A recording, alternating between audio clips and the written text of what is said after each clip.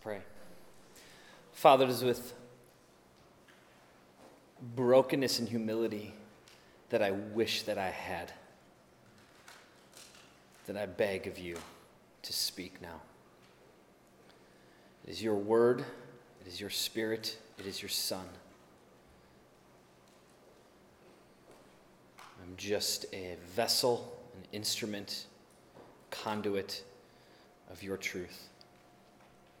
Use me, use your people, open hearts and minds to receive your truth. Fill them with your spirit, that they may see with their eyes and hear with their ears and understand.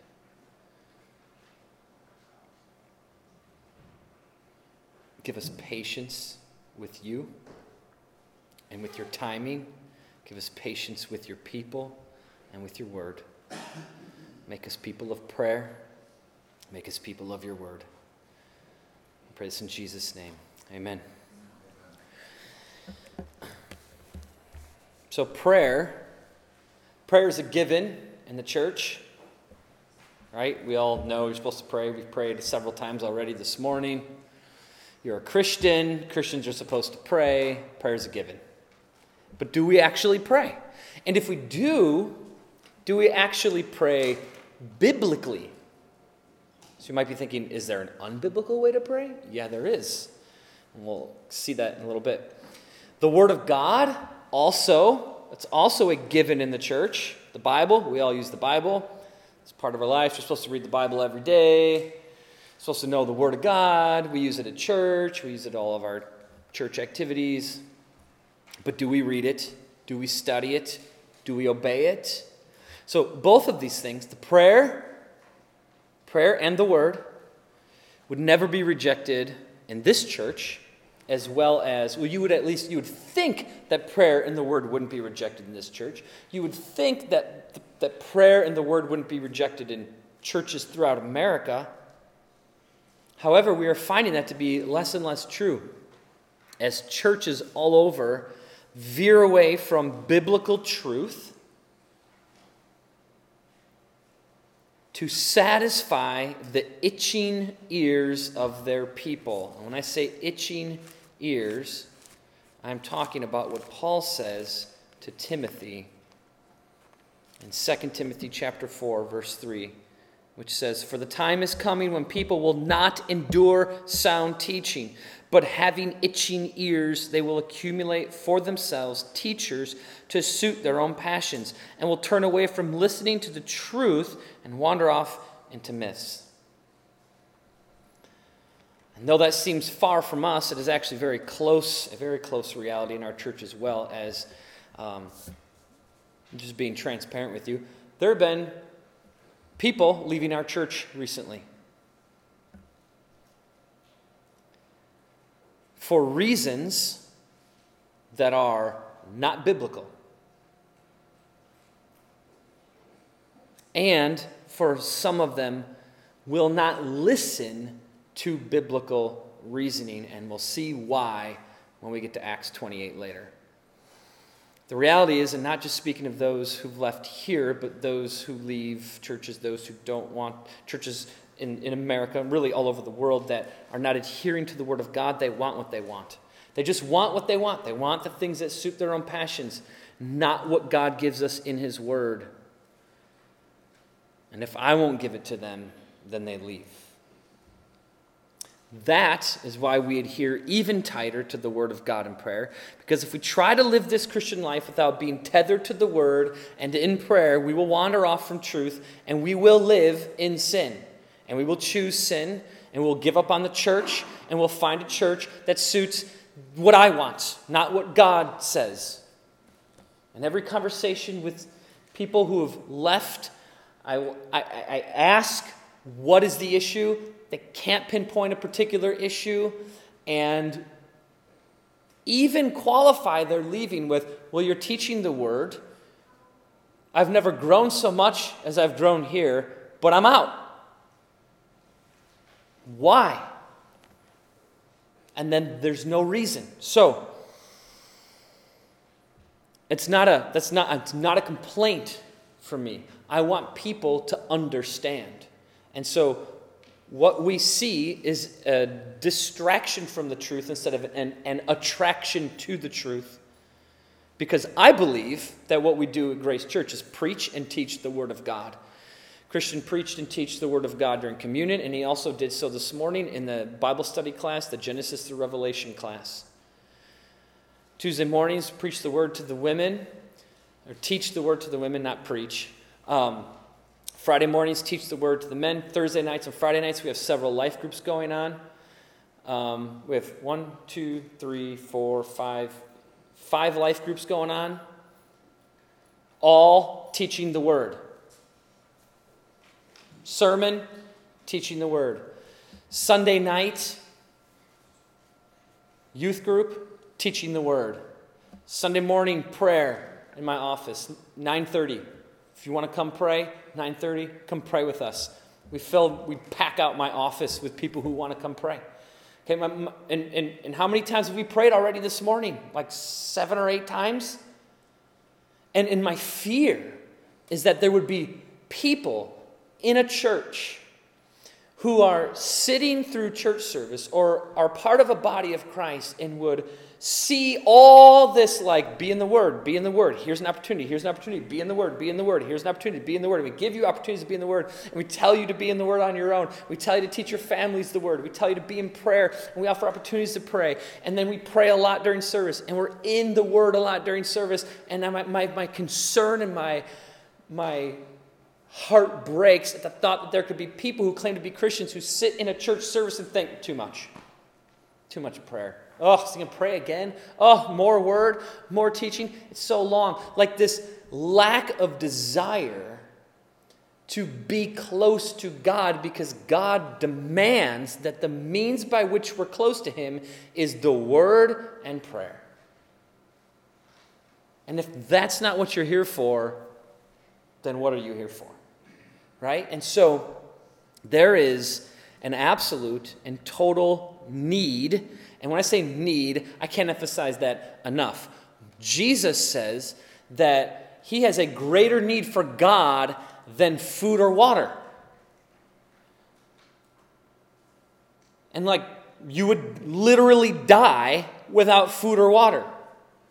So our need for God, which comes through the Word and prayer, is the word need just doesn't cut it. It's greater than need. It's desperation. And if we don't stay tethered to the Word, and if we don't stay in prayer, we will wander off from the truth, we will live in sin, and we will risk revealing that there may not actually be genuine salvation in our hearts. So what we'll see in today's text is that Paul emphasizes 2 things: the importance and the power of both prayer and the Word. Colossians 4:2. Paul writes, "Continue steadfastly in prayer, being watchful in it with thanksgiving." So prayer and thanksgiving should never be like dissociated from each other. They're always connected, as prayer is both the product of thankfulness to God as well as a means to produce thankfulness to God.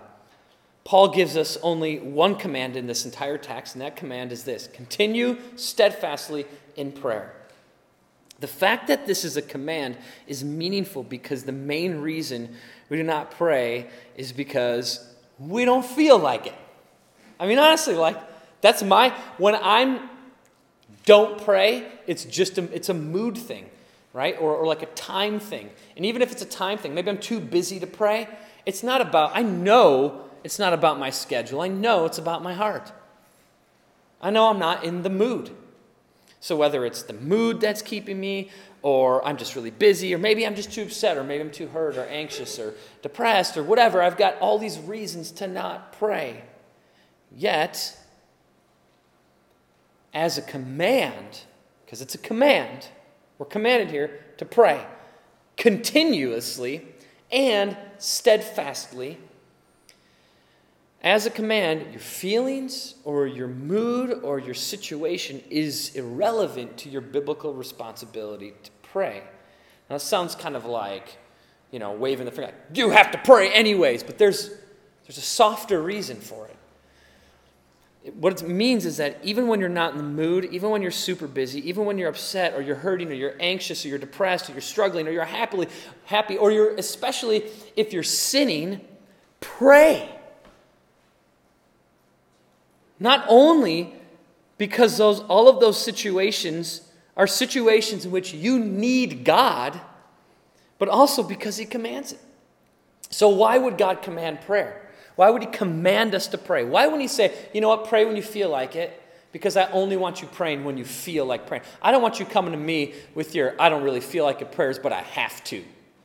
God doesn't want that attitude. So why would he command it if he only wants us to do it? Why not just suggest it? Why not even clarify in Scripture, pray to me when you feel like praying to me so that it's genuinely good prayer? Why would he just say, do it anyways? Because, believe it or not, God knows what's best for you, right? I mean, we all know that. You tell your kids that all the time. You give your children commands that they don't like. They might not want in that moment, but it's still a command we give them. Why? Because you, as a parent and an adult, are older, wiser, smarter, more knowledgeable, and you just know what's best for them. So you give them commands that are good for them. God knows what's best for you. He knows that he is best for us. Prayer is an expression of dependence and trust and faith and reliance on God. When you're anxious, Paul commands us in Philippians 4:6 to pray with thankfulness, just as he commands us here to pray with thankfulness, because the conqueror of your anxiety is God, about whom Psalm 46:1 says, God is our refuge and strength, a very present help in trouble. This is why thanksgiving should not be separated from prayer, because when we consider how God has helped us in our life, it should always produce thanksgiving, since all that God does for his children is for their good. So God is all-knowing. We all agree on that, I assume, that God knows all things. In fact, the idea of knowing a thing, or that there's a thing to be known, only exists because God created his existence. God created the reality of there to be things that can be known, and the idea of knowing or having the capacity to know is only a reality that God creates, which he's not subjected to, but determines. So knowing all things is not just like, oh, he's really the smartest person that exists. No, the idea of existence is his idea. So him knowing all things is actually a concept that should rather blow our minds, to be quite frank. But he is all-knowing, and in his infinite wisdom and infinite knowledge, he knows himself perfectly. And he knows us, his created beings, perfectly. And in all that infinitely perfect knowledge, he says, pray with thanksgiving. Do you think maybe God knows something we don't know? That maybe when he gives you a command, it's like, trust me, this is good for you. Like, pray to me and be thankful in your prayers. Like, there has to be a reason. There has to be something good about this. Think about it. If you planned to go to, like, the fair, right? Wasn't that Osceola Fair this weekend? Maybe it's still going on. I don't know. Let's say you plan to go to the fair today. And then you watch the Weather Channel or you look it up on your phone and it says there's 100% chance of severe thunderstorms and tornadoes directly at the fairgrounds. And the weatherman tells you stay indoors, don't go outside. There's also an extreme amount of lightning, stay indoors. Would you go to the fair? No. Why? Because you believe that the meteorologist knows more than you about the weather. And you trust his analysis. Right? How much more trustworthy is God than the weatherman? How much more accurate, knowledgeable, wise, and believable is God? So if he instructs you on what to do, you can trust him, whose knowledge and wisdom is infinitely perfect, far more than you can trust a meteorologist, and yet we are far more prone to believe a meteorologist than we are God. And I can say that because we sin, right? And every time we sin, it is an act of disbelief in God. At the root of every sin is a lack of faith and a disbelief. It's a disbelief about who God says He is. It's a disbelief about the promises that come with obedience. It's a disbelief and lack of faith in the consequences that God tells us in His Word come with disobedience. Every time we sin, it's a lack of belief. It's an act or an expression of I don't believe in God. I was talking with Christian about this last night. I'm like, man, dude, I just think about this yesterday. There are angels watching me sin. And I think they're going, they're in the presence of the Almighty God.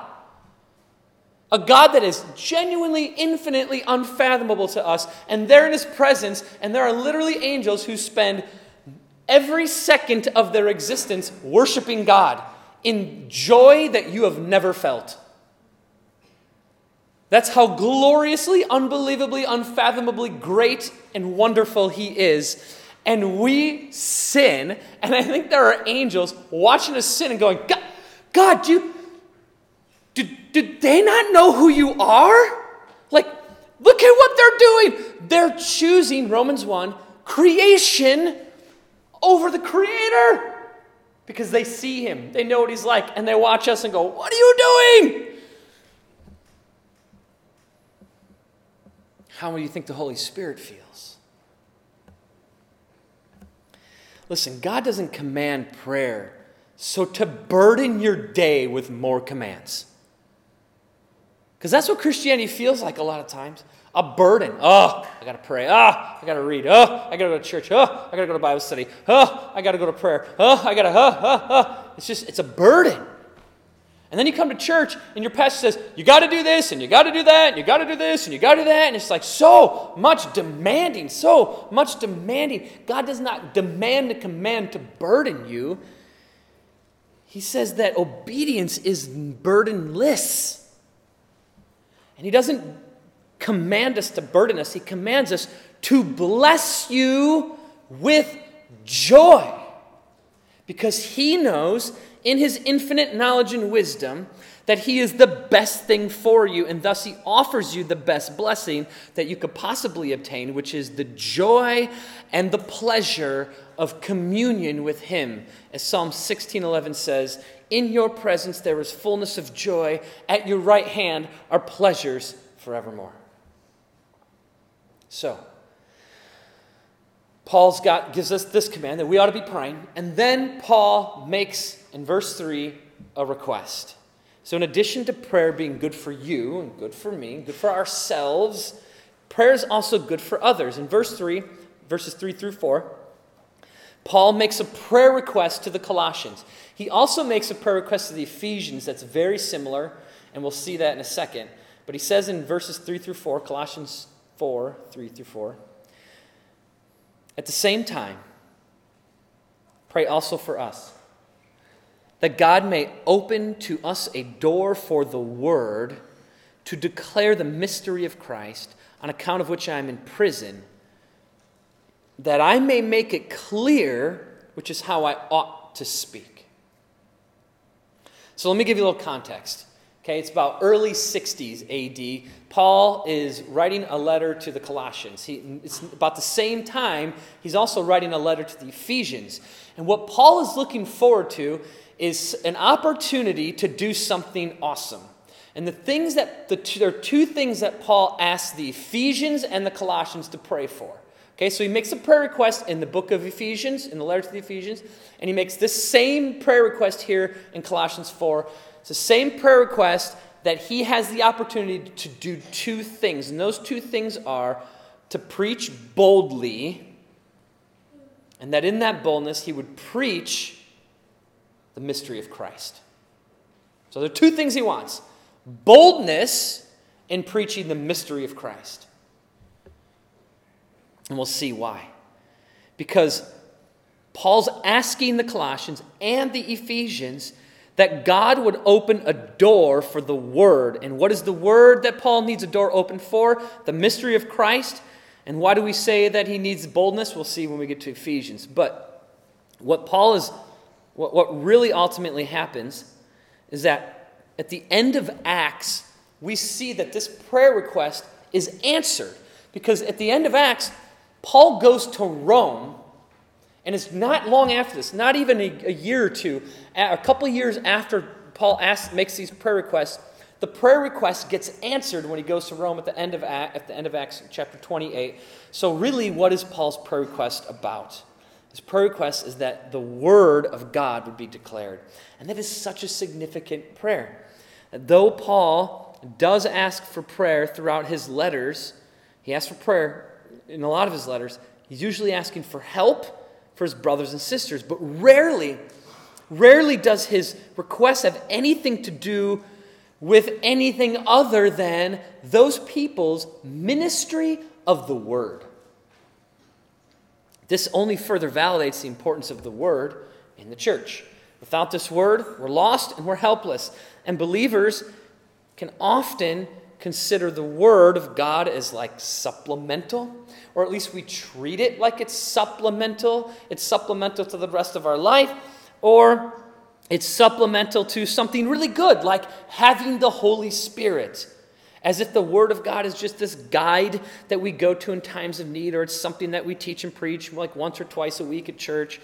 But Paul doesn't diminish the value of the Word in that way. He elevates the value of the Word by essentially stating that his prayer request is not about him being freed from prison. Because look at verse 4, on account of which I am in prison. He doesn't ask to be released from prison. His prayer request is that in his imprisonment, in his suffering, the word of God would be proclaimed. So Paul elevates the word of God over all circumstances, all situations, all hardships, all sufferings, all difficulties. He elevates the preaching, teaching, and opportunity to reveal the word of God. And that's exactly what happened, because when Paul gets to Rome at the end of Acts, he's still in chains, he's still imprisoned, and yet he's able to preach the gospel for 2 years in Rome. So Paul is revealing his absolute and total dependence on the word, which comes through his prayer requests to the Colossians and to the Ephesians. Even as he asks for boldness in preaching, it is not his preaching that he's trying to elevate. He's not asking for boldness so he can just look like a great preacher. It's the message that he's asking to be elevated. It's the message from the Word of God that he wants to see elevated. So in verse 4, when Paul says, that I may make it clear which is how I ought to speak, we know that he's asking for boldness there in his preaching. Because in Ephesians 6:19 is this prayer to the Ephesians that's just like the Colossian prayer. And Paul asks in the Ephesian prayer the same request, and he says in Ephesians 6:19, pray also for me that, so here's the prayer request, that words may be given to me in opening my mouth boldly to proclaim what? The mystery of the gospel. Look at Colossians 4:3. What does he want to declare? The mystery of Christ. It's the same prayer, except Ephesians teaches us that what Paul's really asking for is boldness to preach the mystery of the gospel, or the mystery of Christ. And he goes on, for which I am an ambassador in chains, again, saying I'm in prison, that I may declare it boldly, says it again, as I ought to speak, which is exactly what he says at the end of verse 4 in Colossians 4. Same prayer request. So when Paul asks for prayer from the Colossians that he speak as he ought to, he tells us in Ephesians 6 that means that they pray that Paul would be able to speak or preach the mystery of Christ, or the mystery of the gospel, with boldness. And that's exactly what he does at the end of Acts. And that prayer gets answered with a resounding yes from God. In Acts 28:30-31, it says, he lived there talking about Paul lived there 2 whole years at his own expense and welcomed all who came to him, proclaiming the kingdom of God and teaching about the Lord Jesus Christ with all boldness and without hindrance. He gets his request for boldness answered in Rome, not long after he asked for the prayer request. So we got the answer to boldness, and in a minute we'll see the answer to, does he get to reveal the mystery of Christ? Because he asked for that too.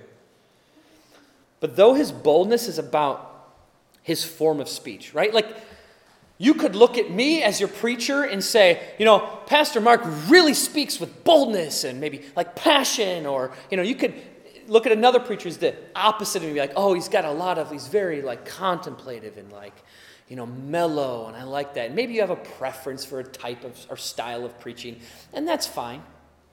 But just keep in mind that Scripture gives no clarity on style of preaching. In fact, Paul himself says, I don't even know, like Moses, I don't know how to talk. God's like, I'll do it for you.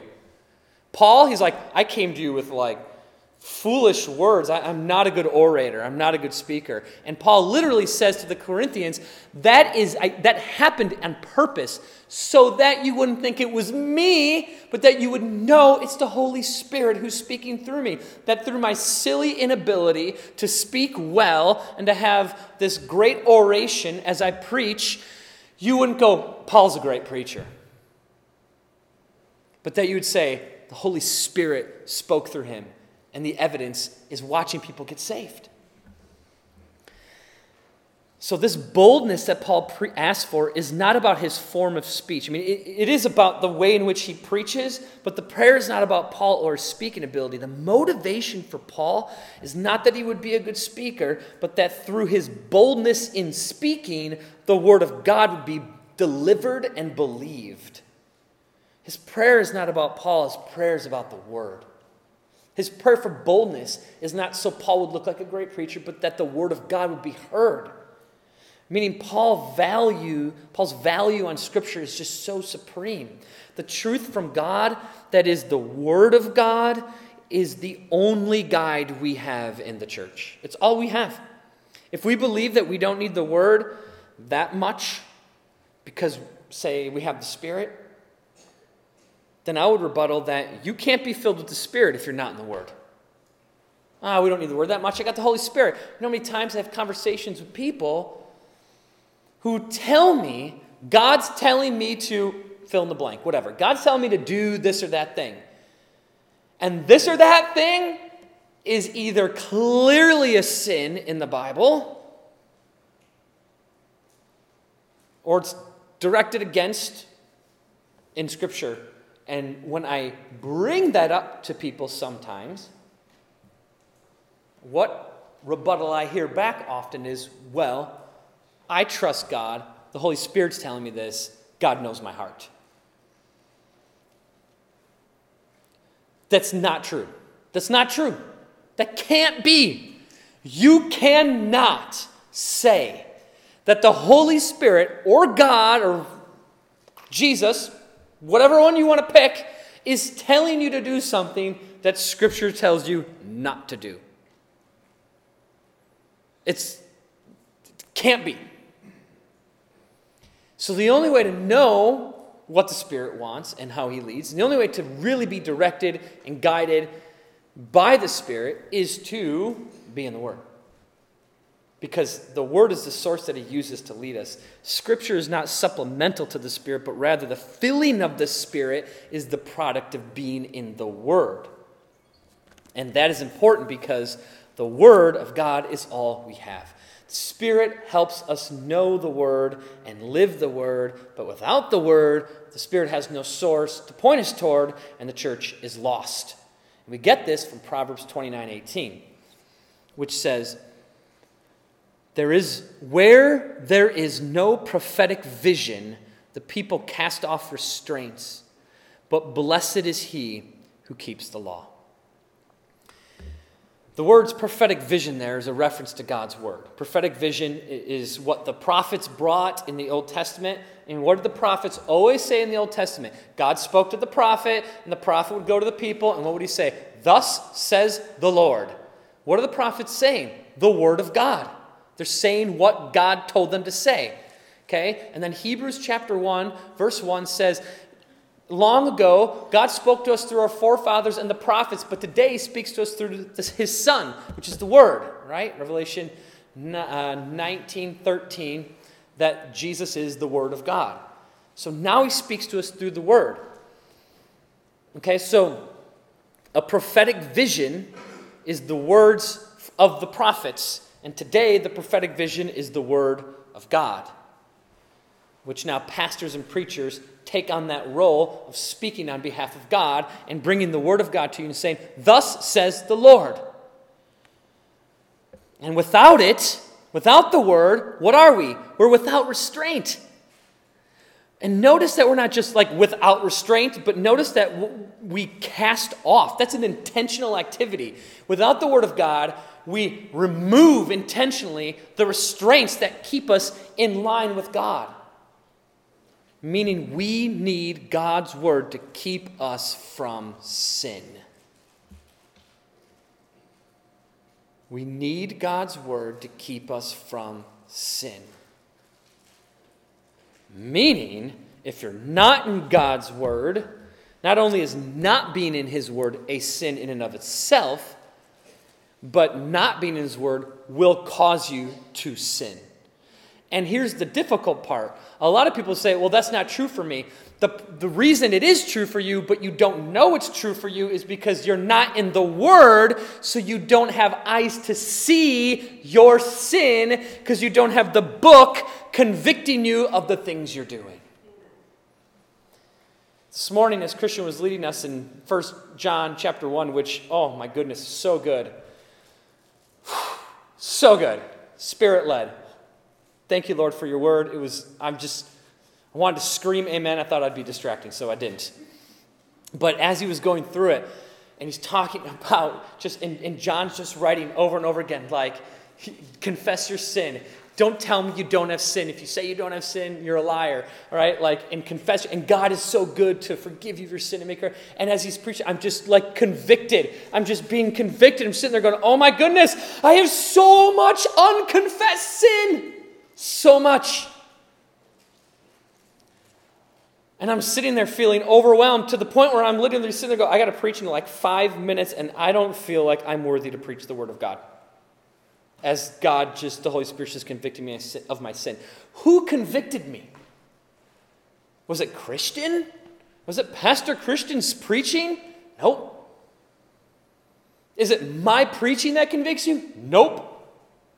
Is it the way that I speak, the mannerisms I use, the passion I preach with, or maybe the low tone that draws you into? Is all that stuff convict you of sin? No. The Word of God convicts you. It's the Word of God that does the work, and we need it to know our sin.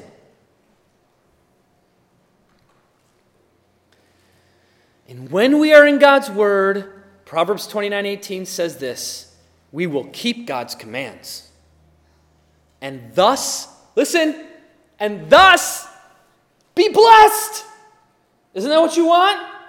To be blessed? I do. There's nothing selfish about saying, I want to be blessed. God repeats over and over in His Word, I want to bless you, I want to bless you, I want to bless you, I want to bless you, I want to bless you, I want to bless you so much. I want to give you everything your heart desires, as long as your heart desires what I desire. I want to bless you. I want to show you the goodness of myself. The Father of goodness wants to reveal the goodness of Himself. He's a God rich in mercy, full of gifts and wonderful things, and He wants to lavish you in them. What do you think heaven's about? It's all about God blessing you eternally with the unfathomable greatness of His glory. And all the riches of heaven are ours. That's blessing. God wants to bless you. But here's the thing. He doesn't bless you when you do it your way. The blessing comes when we do it His way. I can't stand up here and preach to you that God's going to bless things that He doesn't promise He will bless. Okay, I'll give you an example. If you just, like, say you're broke, you have no money, and you're just like, you get this random hospital bill shows up, and it's like $1,214.70, and you're like, okay, God, I need help because I don't have money, and I got this bill to pay, and I'm going to be behind on the mortgage, and you're stressed, and then God, and you pray, and God, and someone knocks on your door and like, hey man, I don't know what's going on, but like I just felt Spirit-led to write you a check for $1,214.70. I don't know why. Here you go. would you look at that and go, I wonder where that came from? You would know that that was God, right? And would you call that a blessing? Because I would, right? Here's the question. Is that a promise in the Bible? It's not. You're not promised that in the Bible. What if God desires that you be broke for a period of time in order to cause your absolute broken, humbled dependence on Him? Because He could do that too. He doesn't have to write you the check. But if He writes you the check, that's a blessing. It's not promised, so I'm not going to stand here and tell you that that's a promise you get or that's a blessing you get, because it's not promised. But you know what blessing, or if He gives you the other thing, which is no money, hardship, humbled, broken dependence on Him, is that a blessing? Yes. In fact, I'd say it's a better blessing. And that may be what He blesses you with.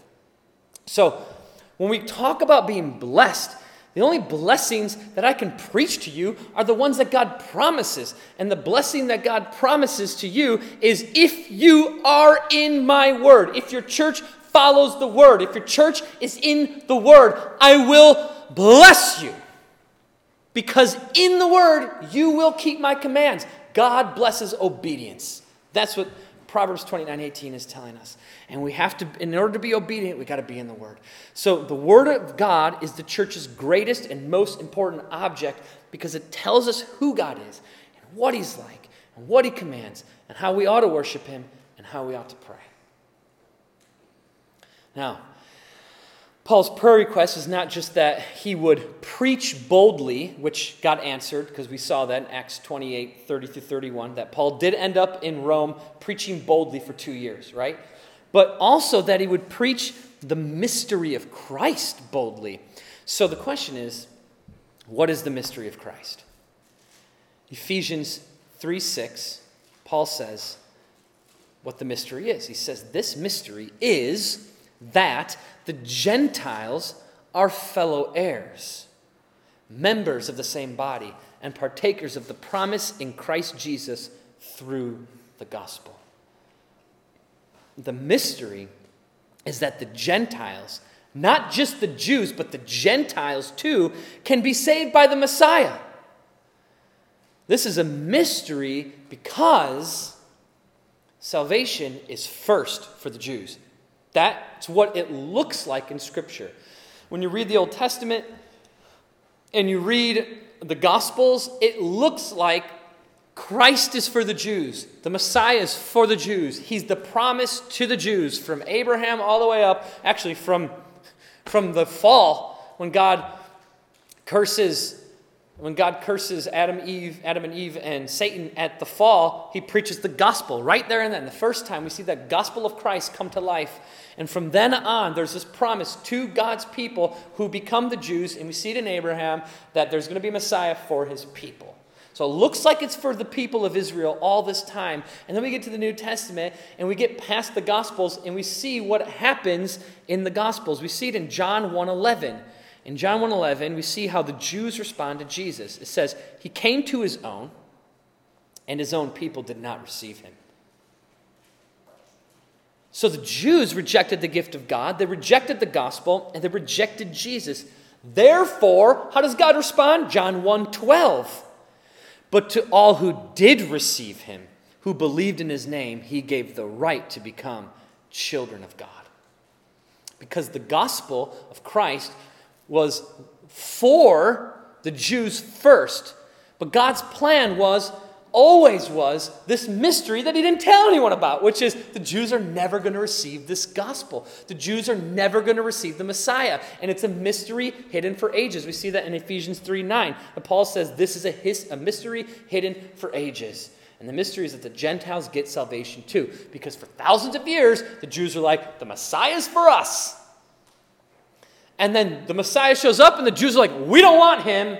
And God says, fine, I'll give it to the Gentiles then. Which, by the way, was always the plan. Which is what Paul's revealing. That this was a mystery hidden for ages, now revealed in us through the church, that everybody can be saved, meaning this was always God's plan, and to save the world, and that anybody who believes can be part of the church and a part of the kingdom of God. To the first century unbelieving Jew, this is massively offensive. To the first century Gentile, this is like freedom, and life, and grace, and goodness, and joy. And this prayer request that Paul would be able to preach the mystery was needed. And we'll see why it's needed in the way that Paul preaches to the Jews in Acts 28, 23 through 28. So Acts 28, 23 through 28, I'm going to read. Paul's in Rome, right? And now the verses in Acts 28 I read earlier are the last two verses in the entire book of Acts, okay? And those were that, Paul ends up in Rome 2 years and proclaims boldly the kingdom of God. But right before those two verses, we find this text. Because Paul asks for what? Two things. Boldness and to reveal the mystery of Christ. We see in the last two verses of Acts 28, he gets the answer, he gets his prayer answered, and he has boldness. And what we see in these verses, 23 through 28, are that Paul gets that prayer answered to reveal the mystery. So look at how the mystery is revealed. Verse 23, middle of 23. From morning till evening, he expounded to them. Now just stop there for a second. I want to shepherd you well, okay? I want you to put this text into two contexts. I want you to put it in the context that it's in right here in Acts, okay? Paul's in Rome. He's getting his prayers answered. This is revealing how his prayers are answered. I also want you to put it in the context of our church. As people walk away from the Word of God that we teach and preach so much. And to the complaints in this church about too many Bible studies, too much Bible, too much prayer, which to me is like, what? Can a Christian even say that? Listen to what Paul does. From morning till evening, he expounded them. Morning till evening. Well, we started church at 10. Well, we had Bible study first at 8:30. So who wants to stay here till 10 o'clock tonight? Just be in the Word all day together. Morning till evening. Do you know how many Americans in church right now would be like, not me, right? Now listen, that's so far beyond what we're used to that would feel like overkill for sure. But my point is, look at the hunger. Look at the hunger these people have. From morning till evening. He expounded to them. And no one left until later. And what does he do? Testifying to the kingdom of God and trying to convince them about Jesus, both from the law of Moses and the prophets. Now, what happens? Verse 24. Some were convinced by what he said, but others disbelieved. And disagreeing among themselves, listen to what happens. There's disagreement. So some believe, some don't. And in that disagreement, they're like, I don't know. I mean, he said this. Well, yeah, but he said that. And I'm like, the people who disagree haven't left yet until Paul says one thing. And you know what that one thing is? It's a statement on God's absolute and total sovereignty over who gets saved and who doesn't. So God's sovereignty becomes a means of division in the church in Rome. Well, I shouldn't say in the church, because the church believed it, and and those who aren't the church don't believe it, and they don't become a part of the church and they leave. And so they departed after Paul made one statement, and he says, Paul says to them, to the Romans, the Holy Spirit was right in saying to your fathers through Isaiah the prophet, go to this people and say, you will indeed hear but never understand. You will indeed see but never perceive. For this people's heart has grown dull, and with their ears they can barely hear, and their eyes they have closed, lest they should see with their eyes, and hear with their ears, and understand with their heart, and turn, and I would heal them. But they don't. Verse 28. Therefore, let it be known to you that this salvation of God has been sent to the Gentiles. They will listen. They will listen.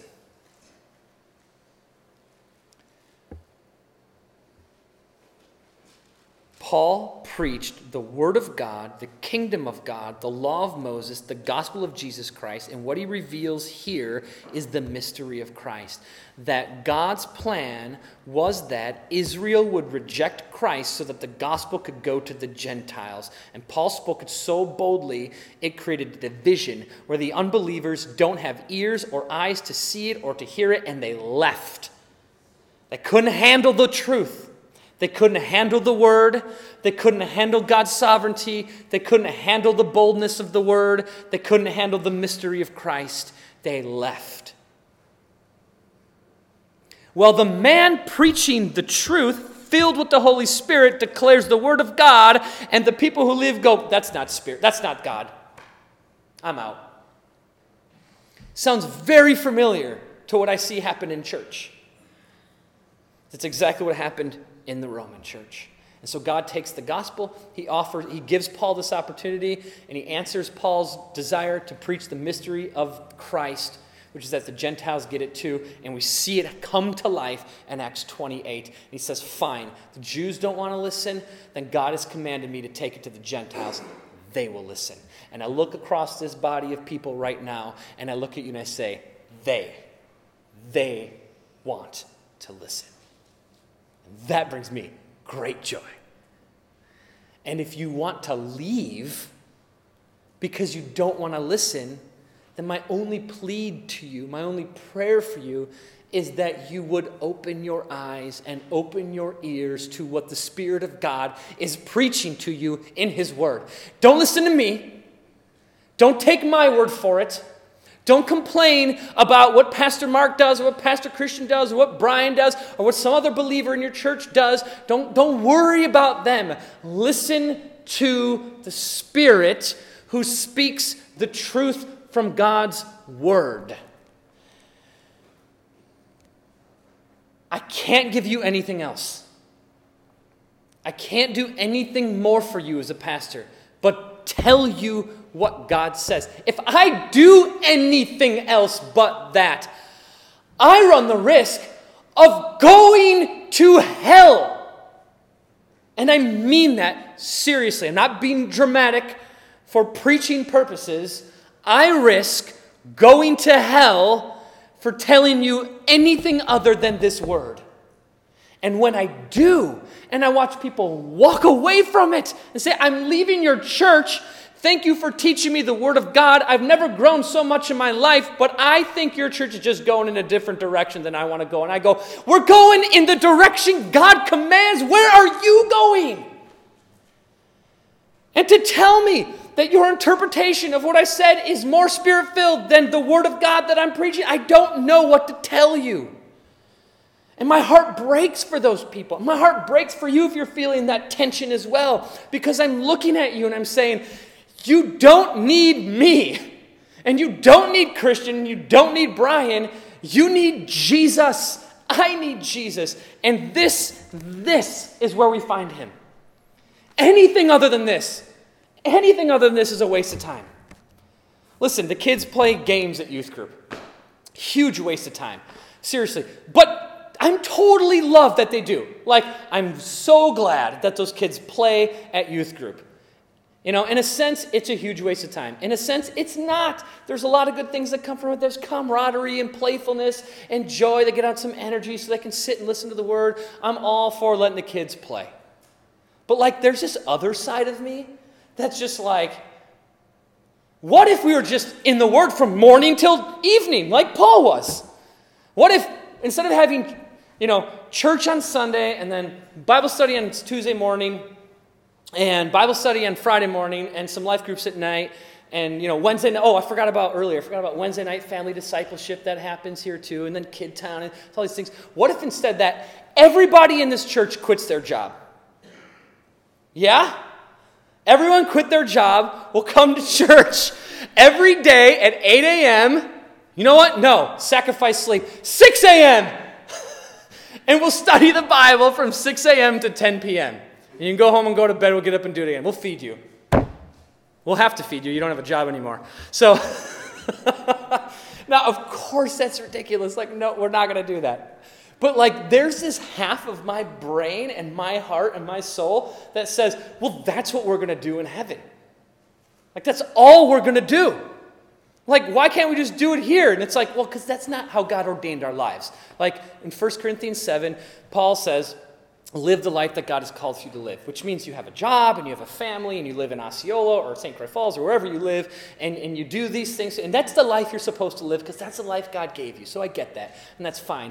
And we should. And, you know, you got to go to work and you got to make money. You got to provide for your family. Yada, yada. I get all that.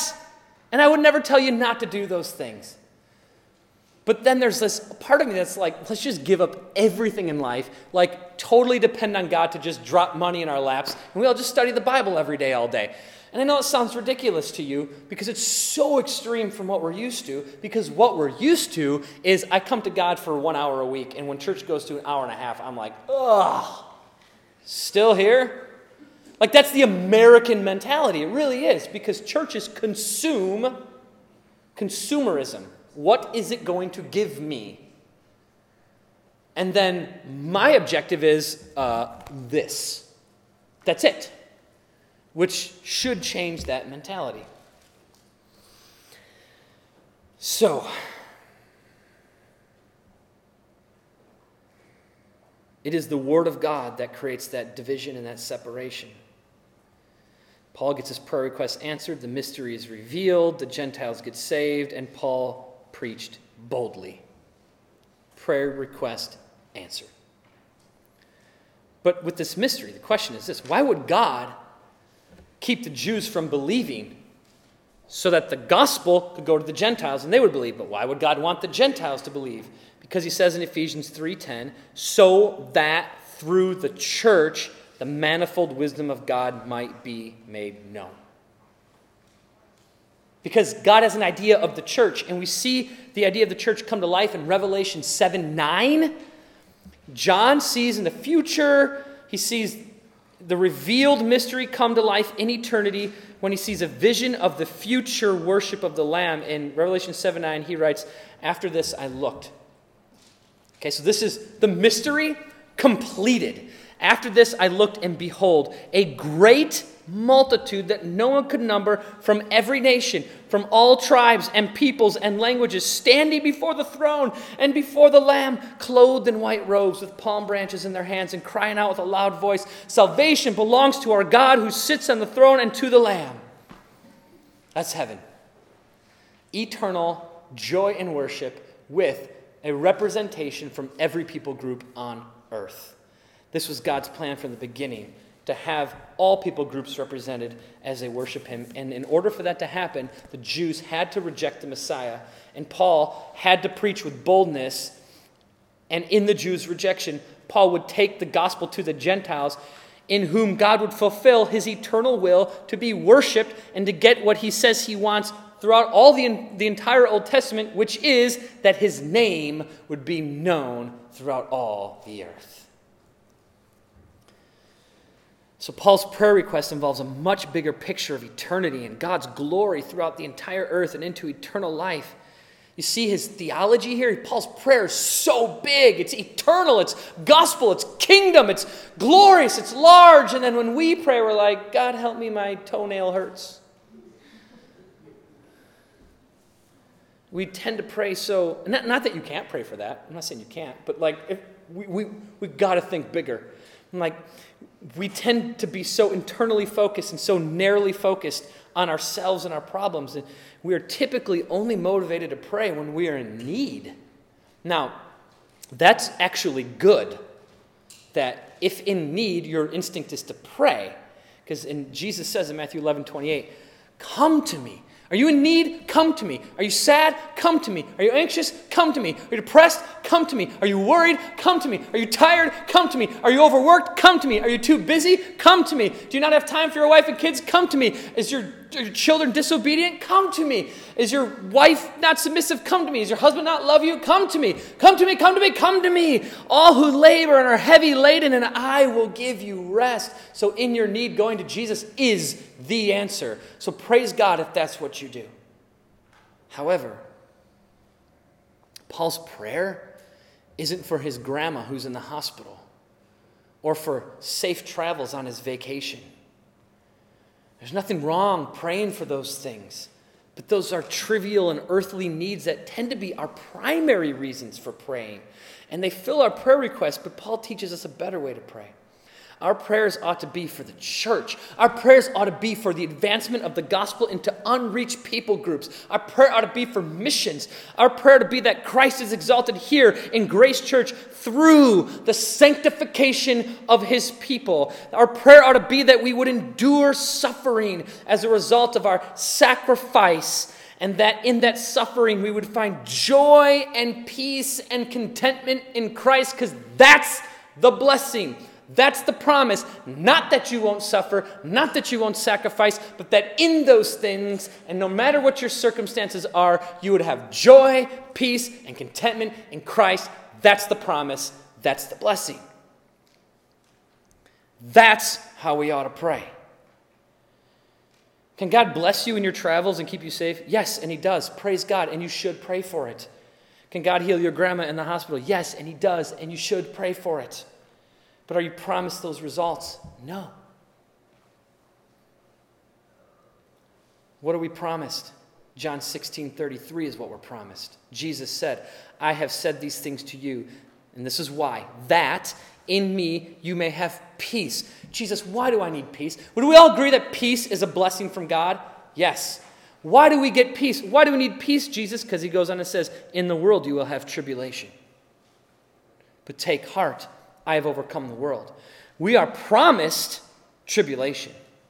And the blessing is that in tribulation, we are blessed with peace in Christ. So I say all this to point us to the power of prayer, which is often our attempt to get what we want, right? It's usually like, just this is what I want, God. Even if we're humble in our asking, if we're like, I don't know if you want this from me, God, but this is what I want. And if you don't want to give it to me, that's fine. So that's like a humble prayer, and that's fine. That's good. That's good humility in prayer. But prayer is not intended to give you what you want. Prayer is intended to give you what God wants. But ultimately, the aim is that God, in prayer, what prayer is ultimately meant to do, if done biblically, is to give you what you want. And this is why we must not only pray, but we must also be in the Word. Because 1 John 5:14 through 15, John writes, if we ask anything according to his will, we know that we have the requests that we have asked of him. In order to get what you want from God, you have to be praying for that which he wants for you. And to pray for that which he wants for you, you must know what he wants for you. And to know what he wants for you, you must be in the Word, developing in you the mind of Christ. And to have the mind of Christ, we must have the Holy Spirit working fervently in us, whom we get filled with through communion with God in prayer. Prayer and the Word are inseparable, and they're irreplaceable. And if we are tenaciously pursuing Jesus in the Word and in prayer, regardless of our desire to do so, even if you don't have a desire to do these things, but doing them because he commands us to, then our prayers, though certainly filled with requests for things like healing and health, will also be filled with words like those that Jesus spoke in Luke 22:42. Nevertheless, not my will, but yours be done. None of us have perfected prayer, right? And if you're thinking, well, I just don't know how to pray. I'm not good at praying. We all need to continue to practice the godly discipline of prayer. It's way too vital to your life. It's way too vital to your eternal life. It's way too vital to the church. It's way too vital to your brothers and sisters in Christ. Too vital to your children and to your wife and to your husband and to your family. It's too vital not to pray. It's too important. If you're thinking, I don't know how to pray, I don't pray well, I'm not that, or I don't want to pray publicly because I don't know how to pray. I was writing this sermon, I got done, I drove home last night, I drove past these industrial buildings over here, and they just last week put up a new digital board in the front yard of this big industry building right across from the open field. And they had a quote on it. Last night as I was driving home, I was like, that quote fits perfectly with my sermon. I'm going to use it. And the quote is, better a diamond with flaws than a pebble without. Better to pray poorly than not pray at all. God doesn't care what words you use. He's looking at your heart. He wants you, not your eloquent words. Jesus even condemned eloquent prayerful words in Matthew 6. Don't worry about what your prayer's like. Just pray. He just wants your heart and your mind and your words. And you know what? When I was 8 years old, my dad said, he's like 5 years older, 5 or 6 years older than me.